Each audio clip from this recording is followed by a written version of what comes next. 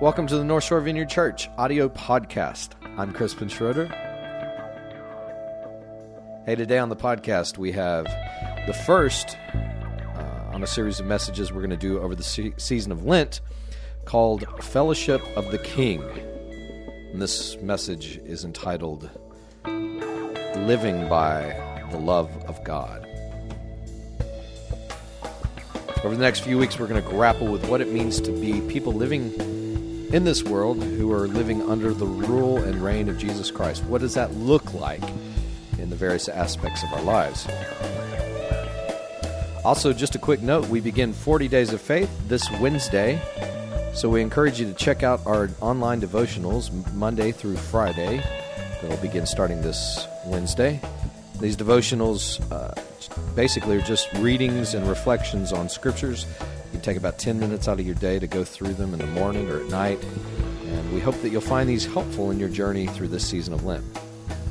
Well, that's about it for right now, so we're going to go ahead and head over to the talk. Thanks for listening. North Shore Vineyard Church, downtown Covington.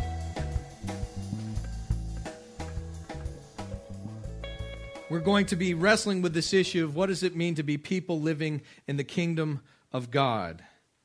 Because Christianity is not so much about following a bunch of rules, but it's rather about the rule of King Jesus. See, a lot of people, I've bumped into a lot of Christians over the years that they try to make a bunch of rules about everything, but really it's not about following a bunch of rules, it's about one rule, the rule of King Jesus, letting him be our Lord. And how does that affect us in our everyday lives? So today we're going to look at the whole book of 1 Corinthians. We did this a few weeks ago in our Bible class. We're not going to look at the whole thing, but we're going to do kind of a sweeping tour of the book of 1 Corinthians because I find that the Apostle Paul, that's what he's trying to get the church of Corinth to do, is to live around the rule of King Jesus. And as you're going to notice, it has some specific application in various areas. Now, probably one of the most famous parts of 1 Corinthians is 1 Corinthians 13. Everybody heard of that chapter? Anybody? Yeah. I've had the chance of officiating some weddings over the past few years as a pastor now, and I always incorporate 1 Corinthians 13 into my message because it's about love, right? You know, love is patient, love is kind, bears all things, hopes all things, endures all things. I can bet that if you go down to your local Christian bookstore, what is it here? A Simple Goodness? They've probably got some cards with 1 Corinthians 13 on them. They've probably got bookmarkers with 1 Corinthians 13. If you're lucky, you might even be able to get an inspirational placard to hang up above the kitchen sink that has 1 Corinthians 13 listed out. And so there's no doubt that 1 Corinthians 13 is inspirational, but the problem is I find that a lot of people keep 1 Corinthians 13, the love chapter, as inspiration only. And what we're going to look at today is that really 1 Corinthians 13 is, while it may be inspirational, it was actually the high point of Paul's argument. Paul takes issue with the church of Corinth over and over and over again, and 1 Corinthians 13 is the high point of his argument. So it's really not just inspirational, it's actually tied to some very specific circumstances and situations. So everybody, buckle your seatbelts. We're fixing to storm right through the whole book of 1 Corinthians. All right? First, I want to look at the first issue that Paul addresses, and this is in 1 Corinthians 1, verses 10 through 3. Now, Paul said this. He says, I appeal to you, brothers and sisters, in the name of our Lord Jesus Christ, that all of you agree with one another in what you say, and that there be no divisions among you, but that you be perfectly united in mind and thought. My brothers and sisters, some from Chloe's household have informed me that there are quarrels among you. What I mean is this: one of you says, I follow Paul. Another, I follow Apollos. Another, I follow Cephas. Still another, I follow Christ. Well, is Christ divided? Was Paul crucified for you? Were you baptized into the name of Paul? So the first issue Paul makes with the church of Corinth is that they were dividing themselves among Bible teachers. Now, I know this is hard to imagine, But think of, I know this was 2,000 years ago. We know nothing about this nowadays. But imagine a group of people who so loved certain Bible teachers that they would actually divide over them. I know it's hard. It's hard to grasp that there would be divisions even back then. But these people were dividing themselves. Some of them were saying, hey, we're of Cephas, which is Peter. We're in the Peter Club. Because, Peter was the guy that Jesus said, upon this, you're Peter, you're rock. I'm going to build my church on you. So we go to the church that Jesus built, the one on Peter. We're a part of that club. When there's other people that say, well, forget Peter. The Apostle Paul, man, that guy, he wasn't a fisherman.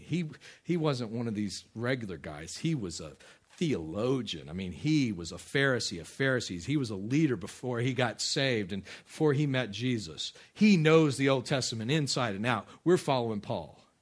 Well, some other people were like, forget Paul. Apollos, man.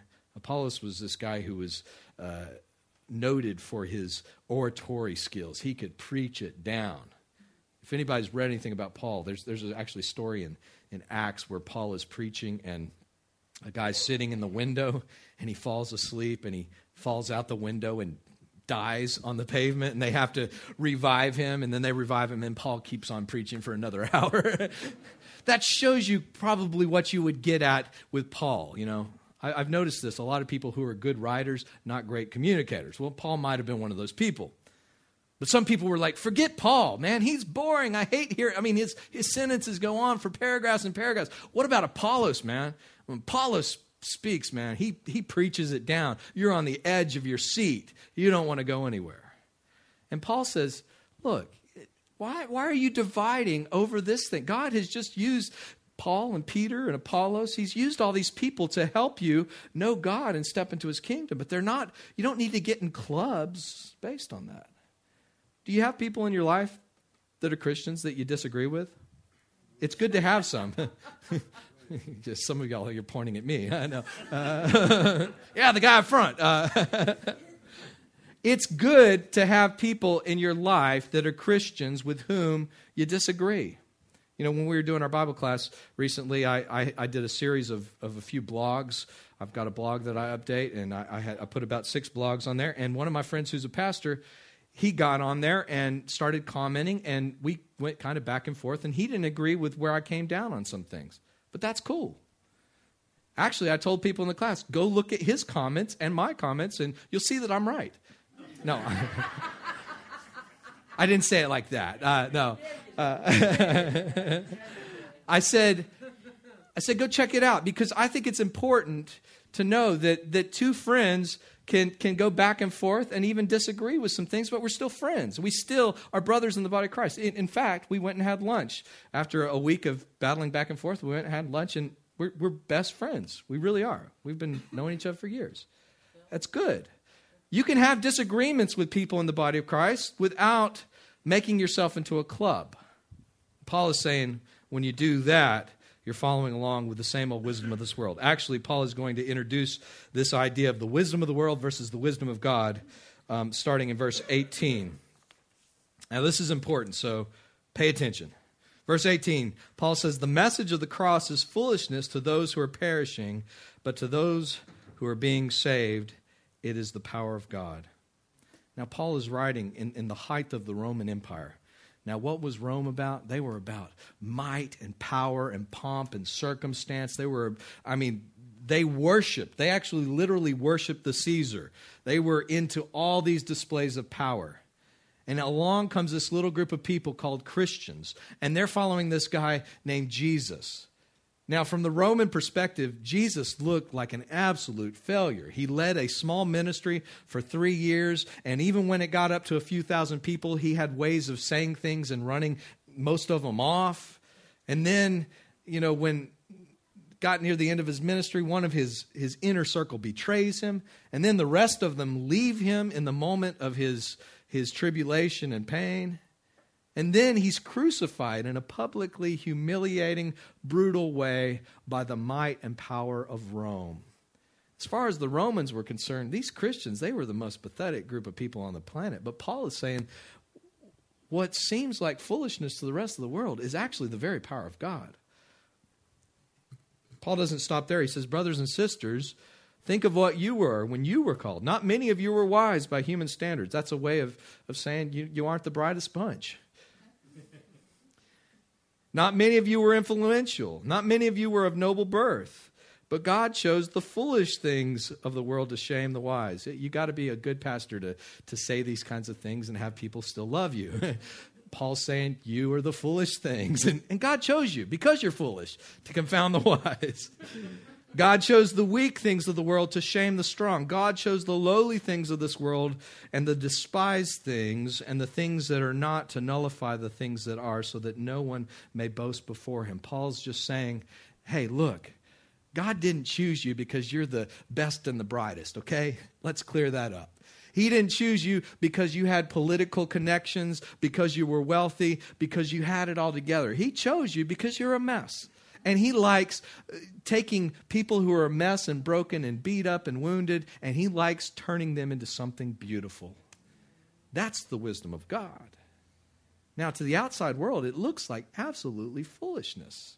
I mean, the early church, it was made up of a lot of the lower classes of society, slaves, people who wouldn't get to do anything else, made up the church. But God was using that to shame the strong. It's the wisdom of God. And so this is important to Paul's whole argument. He's saying there's the wisdom of this world, which is characterized by me, my pride, my arrogance, my power, my reputation. And then there's the wisdom of God, which is the low road. It looks weak, it looks foolish, it looks insignificant, but God says that, Paul says that's the very power of God. So, Paul begins developing this theme about wisdom of the world versus the wisdom of God. I want to say something here because I think James echoes Paul's sentiment very well. James 3, 13 through 18. James writes this, "Who is wise and understanding among you? Let him show it by their good life, by deeds done in humility that comes from wisdom. But if you harbor bitter envy and selfish ambition in your hearts, do not boast about it or deny the truth. Such wisdom does not come down from heaven, but is earthly, unspiritual, demonic. For where you have envy and selfish ambition, there you find disorder and every evil practice. But the wisdom that comes from heaven, from God's kingdom, is first of all pure, then peace-loving, considerate, submissive, full of mercy and good fruit, impartial and sincere. Peacemakers who sow in peace reap a harvest of righteousness." See, Paul is saying the way our world works, it's divisive, it's me first, it's all these things. He said, but that's not the wisdom of God. That's regular old ordinary wisdom. Or even worse, it's demonic. It's seeking to destroy things. Paul says the wisdom of God, it looks like humility. You know what it looks like? It looks like Jesus. If you want to know what the wisdom of God looks like, it looks like Jesus. Now, Paul goes on in chapter 3, verse 1 to say this, "Brothers and sisters, I could not address you as spiritual, but as worldly, mere infants in Christ. I gave you milk, not solid food. You were not yet ready for it. Instead, you were still not ready. You were still worldly. For since there is jealousy and quarreling among you, are you not worldly? Are you not acting like mere human beings?" Do any of y'all have any 2-year-olds, 3-year-olds? Anybody in here? Thank God, not yet.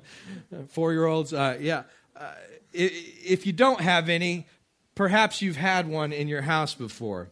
I've never met a 3-year-old that when you get home at the end of the day says, "Hey, how was your day?" You ever found that?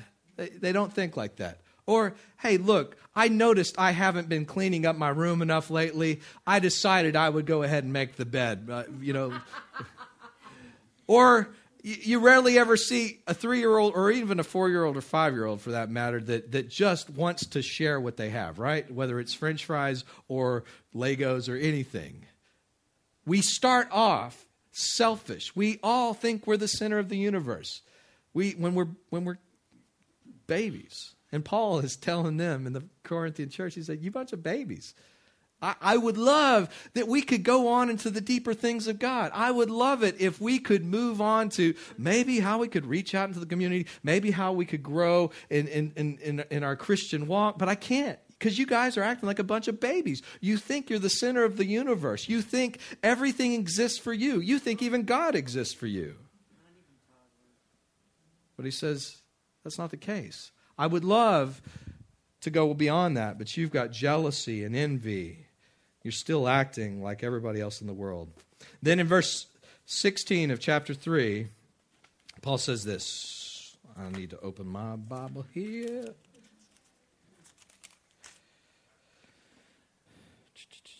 What did I say? Verse 18, 16. Okay, yeah. Don't you know that you yourselves are God's temple and that God's Spirit dwells in your midst? If anyone destroys that temple, God will destroy that person, for God's temple is sacred, and you together are that temple. Do not deceive yourselves. If you think you are wise by the standards of this age, you should become fools so that you may become wise. For the wisdom of this world is foolishness in God's sight. Okay, here we are, almost 4 chapters into the book of Corinthians, and Paul is still talking about this idea of the wisdom of the world versus the wisdom of God. But now he brings it into a whole new dynamic.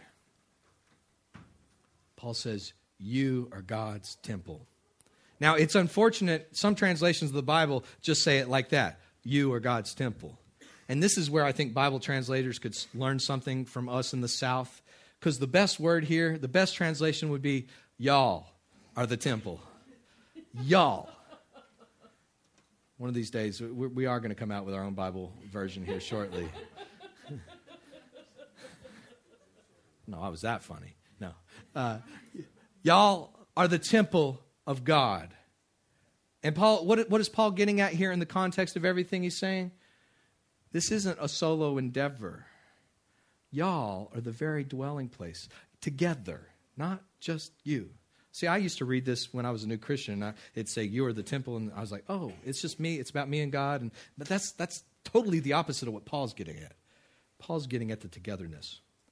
You know, last year I got to go to Israel, and one day we were getting ready to go to Jerusalem to go see the Western Wall, the Dome of the Rock, the Temple Mount. It's the most contentious piece of real estate on planet Earth. The Muslims, the Jews, the Christians, everybody has fought over this. And we were going to go see the oldest church building in history, built by Constantine's mother, called the Church of the Holy Sepulchre. And so that day they asked me, they found out I was a pastor. They said, oh, can you lead us in a devotional? I'm like, oh, great.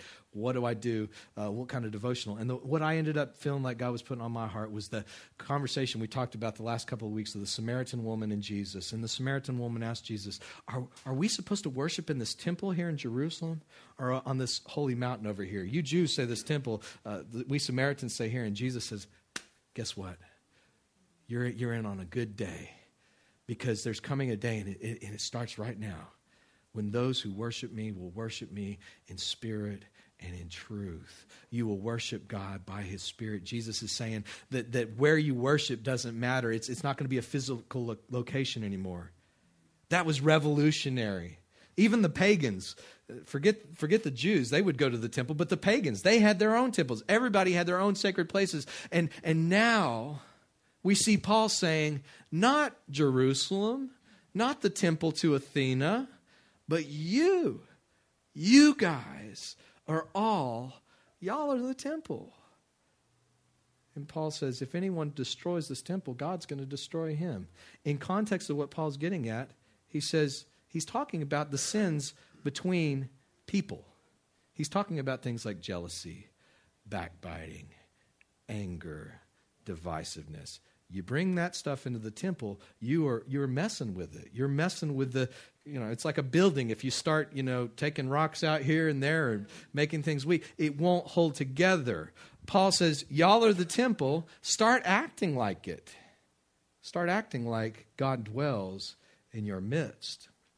Okay, from this point, I won't get into everything that Paul covers because unless y'all want me to go another hour and a half? All right. Yes. No. Yeah. Order pizza. The last service, I'm getting close to being done. And one of Dan's kids, Aaron, was over here, and he happened to be sitting up near the front, and he said, "Daddy, how much longer is this going to take?" Right when I paused, like I got to a pause, and I said, "I can go on all day, Aaron. I'll take this thing." After Paul talks about them being the temple, he goes on to address things such as arrogance, people who question his apostolic authority. He takes issue with sexual sin in the church, lawsuits between Christians. Again, this is another issue of division. Not only were people divided, but now they were taking each other to court. And Paul's like, understand, the church of Corinth, it wasn't like you had a church on every corner. It was one church, okay? And Paul's saying, why are you guys in church taking each other to court in front of a bunch of pagans? How are they going to think about God when they see that you guys can't even get along? You're suing each other for damages. He said, why don't you find some arbiter in your midst, somebody who you can trust, and let them kind of be the go-between? And if you can't, why don't you just let yourself get ripped off? At least you would represent God better. Why don't you just take the low road like Jesus and get cheated? That's living under the rule of Jesus. He goes from there to talk about food sacrificed to idols. Now, this is not an issue that we typically deal with in modern America, but basically the point is, some people, after they live, understand Corinth, they had a temple there that had 1,000 priestesses. They had temple prostitutes. Very pagan culture. You'd go down and hook up with the local temple prostitute, bring your sacrifice there. So it was a very different world than the world we live in. But the problem was, once you became a Christian, if you wanted to go get food in the market, you would, a lot of the meat that was in the market had been sacrificed to Zeus or Athena or Caesar. And so for a lot of Christians, that was, coming out of that stuff. They're like, I'm going to be a vegetarian forever because I don't want to do something that affects my relationship with God. But Paul goes on to say, look, if you've gotten to a point in your faith where you're okay, it's just meat. It's okay. You know that the ones they're worshiping aren't really God. And so if you buy it, don't ask where it comes from, just eat it. But Paul goes on to say, if you see somebody that has a weak conscience, then don't try to push your own right to have meat just because you're okay with it when somebody else isn't. You cause them to stumble. You cause them to offend their conscience. So again, Paul is saying, take the low road. The wisdom of God is you push your own rights down because you love other people. You see a theme developing here? Anybody? Shout me down all at once. Okay. Now, we're going to dig into the last two things before we end. Paul comes to the subject of communion. Now we're in 1 Corinthians 11:17. Paul says this, "In the following directives, I have no praise for you, for your meetings do more harm than good." Boy, how would you like that? The guy who started your church to come back and he's like, look, You're actually destroying more people by getting together on Sunday morning than you are doing good. It's actually more detrimental for people who get around you guys. That's bad. You went to that church. Yeah, me too.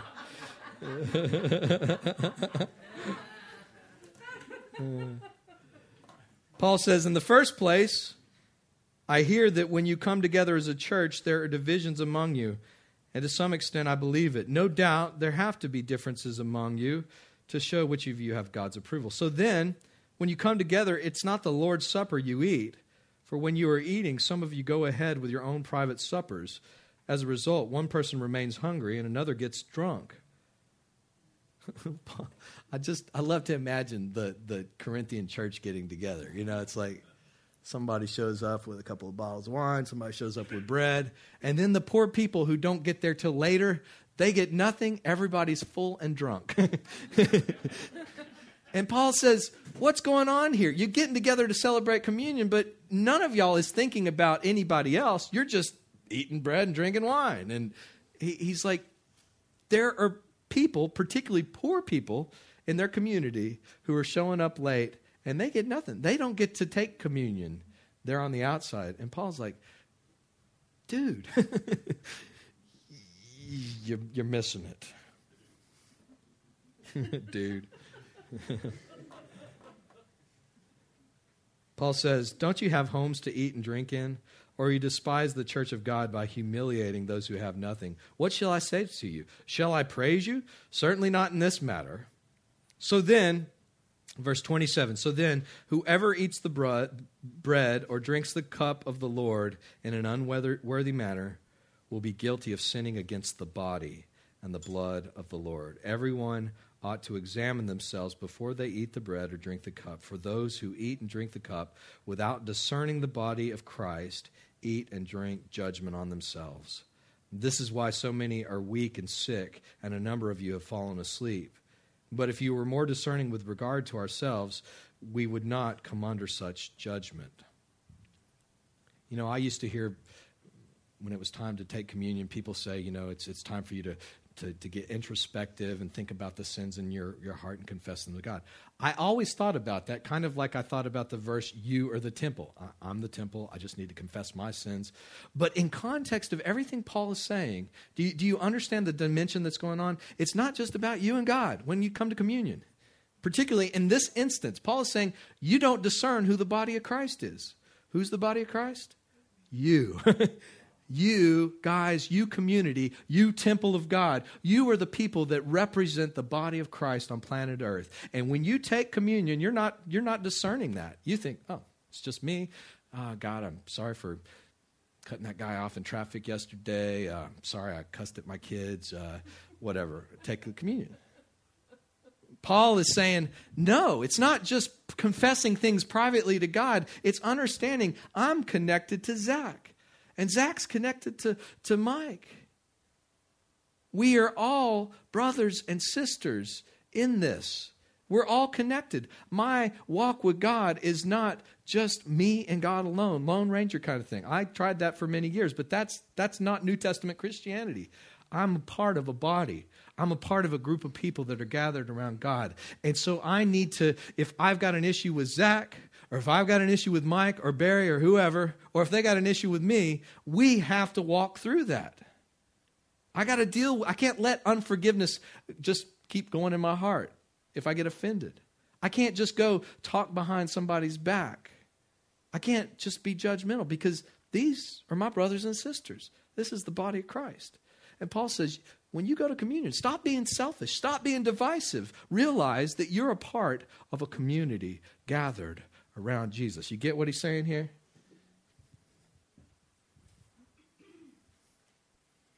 He goes on from that to develop this picture of the body of Christ. In chapter 12, verse 12, he says this, just as a body, though one has many parts, but all its many parts form one body, so it is with Christ. For we were all baptized by one Spirit to form one body, whether Jews or Gentiles, slave or free, and we were all given the one Spirit to drink. Even so the body is not made up of one part, but of many. Paul is saying this. He's saying, look, the reality of what Jesus did, it was particularly evident in this time of the world, is that whether you're a Jew or a Greek, a male or female, slave or free, in Christ, you've all been made one. So to divide things up among, the rich or poor, slave or free, or spiritual gifts, or this preacher or that preacher, or this teaching, or I got here first, is to disregard the reality of the kingdom and what Jesus came and did. It's to live just outside of that reality. He says in verse 15, now if the foot should say, because I am not a hand, I do not belong to the body, it would not for that reason cease to be a part of the body. And if an ear should say, because I am not an eye, I do not belong to the body, it would not for that reason cease to be part of the body. If the whole body were an eye, it would look like that guy from Monsters Incorporated, Mike Wazowski. Where would the sense of hearing be? If the whole body were an ear, where would the sense of smell be? But in fact, God has placed the parts in the body, every one of them, just as he wanted them to be. If they were all one part, where would the body be? As it is, there are many parts, but one body. The eye cannot say to the hand, I don't need you. And the head cannot say to the feet, I don't need you. On the contrary, those parts of the body that seem to be weaker are indispensable. And the parts that we think are less honorable, we treat with special honor. And the parts that are unrepresentable are treated with special modesty. He goes on in verse 25 to say that there should be no division in the body, but that its parts should have equal concern for each other. If one part suffers, every part suffers with it. If one part is honored, every part rejoices with it. See, Paul's saying everyone in the kingdom has a part. We all have a part. You know, when we started this church a couple of years ago, you know, I feel like my giftings are pastoring, teaching, maybe leading worship. But there's some things that not only am I not gifted at, I like really suck at. Like I'm just bad at, like business, real estate. So we get Al LeBlanc, who's a lawyer, and he did our incorporation papers. Yay. Well, we wanted to take out this wall a few months back. I didn't come up here with a sledgehammer myself. I am good at destroying stuff. But I called Dan up, and Dan came over here, and he did it. And thank God that Dan did it. We've all got different giftings. And it's like Al told me today. He's like, look, I realize my gifting ain't singing, but, we're going to let you do that. We all have giftings, but our temptation many times is to get caught up, get our identity in our giftings, and to start dividing over those things. Oh, I've got the gift of healing, or I've got the gift of teaching, or I've got this spiritual gift, and we start getting proud or cocky about it. Or the flip side, have you ever experienced this before? I'm not as gifted as that person. I wish I could pray for people like that. I can't. You know, I wish that I could talk up in front of people like that, or I could play the bass like that, or this or that. You know, we start comparing ourselves. And Paul's saying, either way, that's a ditch on both sides of the road. Realize that God's called you to be who you are and given you gifts that may be different from other people. Find where you fit, and don't try to get out of that. Now, you are the body of Christ. Again, you should probably say y'all. Y'all are the body of Christ. And each one of you is part of it. And God has placed in the church, first of all, apostles, second, prophets, third, teachers, then miracles, then gifts of healing, of helping, of guidance, and of different kinds of tongues. Are all apostles? Are all prophets? Are all teachers? Do all work miracles? Do all have gifts of healing? Do all speak in tongues? Do all interpret? Now eagerly desire the greater gifts.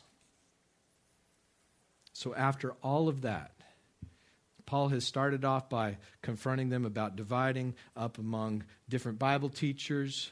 He's called them babies for not moving in the wisdom of God. He's identified situations such as lawsuits in the church, people who are offending other people's consciences, people who are being selfish when it comes to communion, and people who are getting their identity and their gifts and forming clubs based on that. After all that, now we reach the high point of Paul's argument. You ready for it? Y'all ready? Y'all ready for this? Paul says in chapter 13, if I speak with human or angelic tongues but do not have love, I am only a resounding gong or a clanging cymbal. If I have the gift of prophecy and can fathom all mysteries and all knowledge, and if I have faith so that I can move mountains but do not have love, I'm nothing. If I give all I possess to the poor and give over my body to hardship that I may boast, but do not have love, I gain nothing. Paul is saying, look, it don't matter how gifted you are in faith, in healing, in prophetic words, social justice. It doesn't matter. If you missed the love part, you've missed it all. Paul's dealing with a church that had a lot of gifts, obviously, but they didn't have a lot of love. And Paul's saying, you're just making noise. You're just making noise. You're cluttering up the landscape with your noise. Paul goes on to say, but love is patient. Love is kind. It does not envy. It does not boast. It is not proud. It does not dishonor others. It is not self-seeking. It is not easily angered. It keeps no record of wrongs. Love does not delight in evil, but rejoices with the truth. It always protects, always trusts, always hopes, always perseveres. Love never fails. But where there are prophecies, they will cease, and where there are tongues, they will be stilled. Where there is knowledge, it will pass away. For we know in part, and we prophesy in part. But when the completeness comes, what is in part disappears. When I was a child, I talked like a child. I thought like a child. I reasoned like a child. When I became a man, I put the ways of childhood behind me. For now we see only a reflection as in a mirror. Then we shall see face to face. Now I know in part, then I shall know fully, even as I'm fully known. And now these three remain: faith, hope, and love. But the greatest of these is love. I love what Paul says here. He says, look, when I was a child, I acted like a child too. Okay? I identify with you. I know what that's like, okay? I know what it's like to be selfish and to get all wrapped up in your own giftings and to make your own little club. But I grew up, and now I'm living by the law of love. I'm living by the wisdom of God. Because see, what we see in this passage, if you trace Paul's argument all the way from the beginning of the book till now, we see that love is really the greatest example of the wisdom and the power of God. You want to know what wisdom looks like? It looks like love. You want to know what power looks like? It looks like love. I want to close by asking these questions. Have you ever found yourself getting arrogant or prideful because of the teachers, preachers, ministries you follow, or because of the group of which you may be a part? You ever done that? Have you ever defined yourself and your group over against other groups? Have you ever demanded your rights even when it had the possibility of hurting the conscience of other Christians? Have you ever taken communion and failed to recognize the importance of your connection to fellow believers, seeing them as the body of Christ? Have you ever become puffed up because of your own spiritual gifts, or felt like less than others because you may not have such spectacular gifts? Have you ever failed to realize that you and the gathering of other Christians around Jesus are the very temple of God, the very place where God dwells? Have you ever thought that your relationship with God was not just a solo endeavor? I have to admit, I can answer yes to every one of those things, sometimes numerous occasions. But when I'm being led by love, I don't have to get caught up in defining myself by my favorite teachers, authors, or doctrines. In fact, when I'm being led by love, I can hear the truth, even when it comes from folks with whom I might have philosophical or theological disagreements. When I'm being led by love, I can accept truth from anybody. When I am motivated by God's love, I don't demand my right to do this thing or that thing, but I consider other people. When I'm living around the reality of Christ's love, I take the Lord's Supper realizing that I'm a part of a community of people who make up the body of Christ and that I need others in my journey just as much as they need me. I can't let unforgiveness or selfishness rule, for I am now under the rule of Jesus Christ. When I'm aware of God's love for me, then I can treat spiritual gifts as just that, gifts, and not as badges or trophies. I can also receive from those who might be more gifted than me in certain areas without feeling jealous or too proud to receive, because I see the same love is gifting and giving through that person. Paul says, let me show you a better way. It's the way of love. If you're in the church of Jesus and you've got jealousy and competitiveness and pride and you're struggling with getting your identity wrapped up in who you follow or what giftings you have, you're missing what it's about. This morning, we want to, I think the best response that we could do is just to take communion and to realize that we are the body of Christ, that we are the temple, that we are connected to one another. And let our lives be oriented around that reality.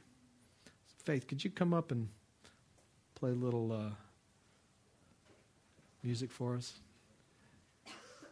As Faith begins to play, I want you to just make your way up front and grab the elements, and we're going to take communion together.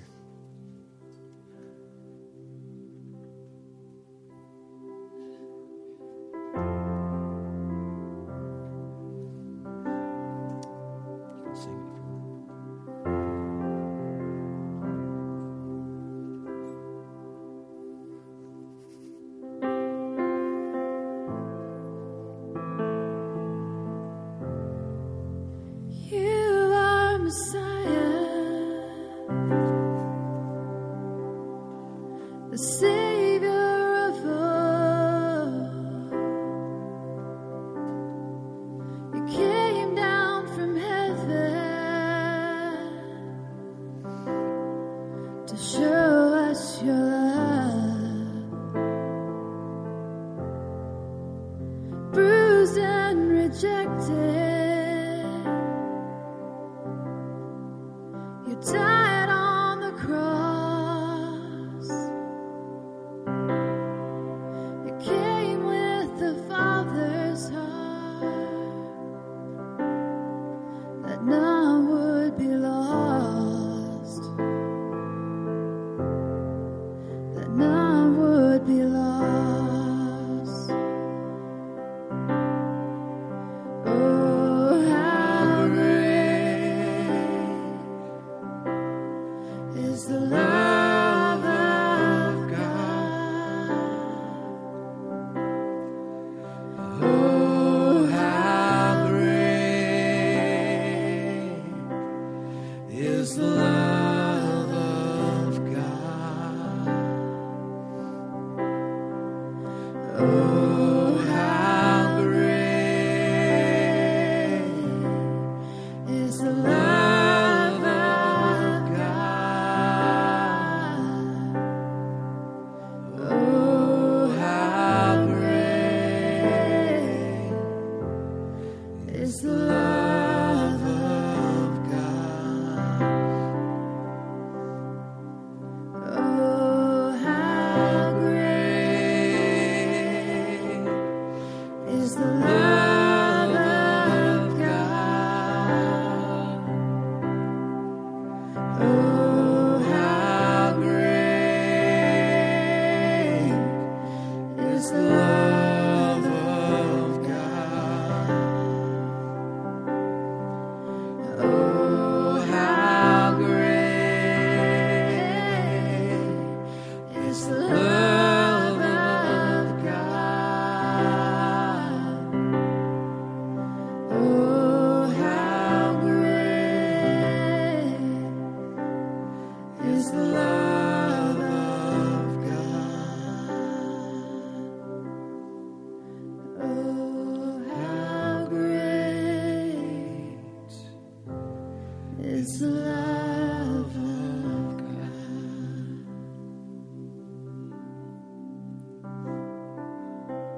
This morning we take this bread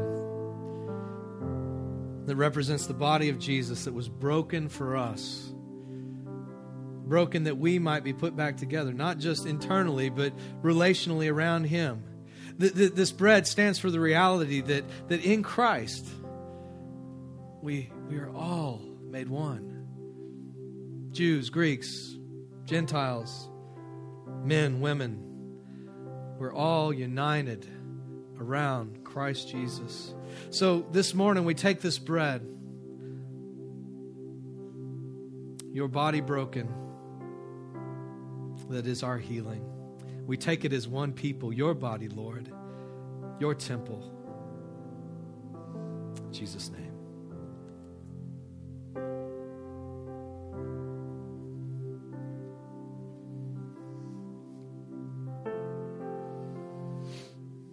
Lord, we thank you for this cup that represents the new covenant, God. Lord, we thank you that you didn't choose us because we were good enough or smart enough or had enough connections, God, but you've chosen the foolish things, the weak things, to shame the wise. Lord, we thank you that we get in not based on our own works, but based on the blood of Jesus. Lord, help us to live in the humility of that act. Lord, we didn't earn this. It's just an act of your mercy, your grace. Lord, let us not get puffed up in pride towards others. Let us not hold accounts. Let us extend the same forgiveness, the same love, the same patience that you have extended to us, Lord Jesus. We take this cup.